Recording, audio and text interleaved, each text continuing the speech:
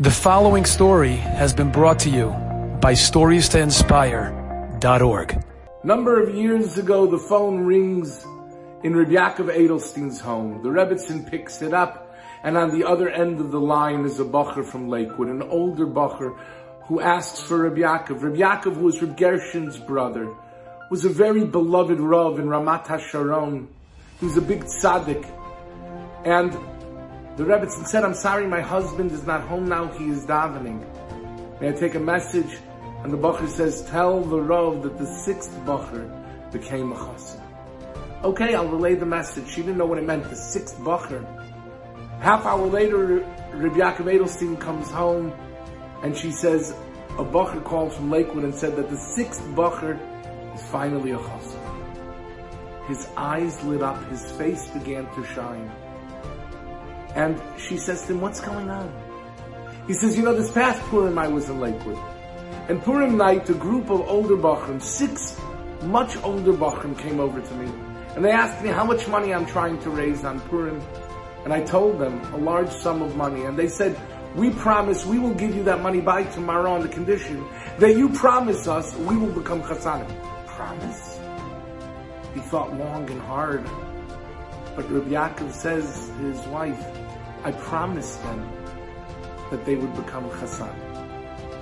The next day they came over and they gave me the money. Well, I had made a promise. But I told them, I will not use your money until the 6th and final bacher becomes a chassan. And if it doesn't happen by next Purim, I won't use the money at all. Well, this bacher just called. The oldest bacher, the last bacher, had become a chassan. And now, finally, Rabbi Yaakov, who had put aside the money, was able to use the money that they had given him for his nitzrochim, for those who needed. On Purim, not only is Rabbi Yaakov Edelstein given the havtacha, the promise that his tefillas will be answered, but there is a halacha of kol mi shepoishet noisnim loy. If somebody sticks out his hand asking you for a donation, on Purim, we give it to them. No questions asked. But the Svarim tell us that means if you ask Hashem, you stick out your hand, you cry to Hashem, not for money, but for tefillah, for a request, for a bakasha, noisnim loy, you will receive that answer. Purim is upon us and so many people need refuahs and yeshuas. Let's stick out our hands.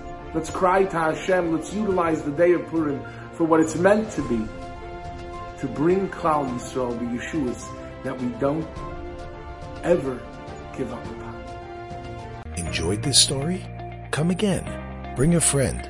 StoriesToInspire.org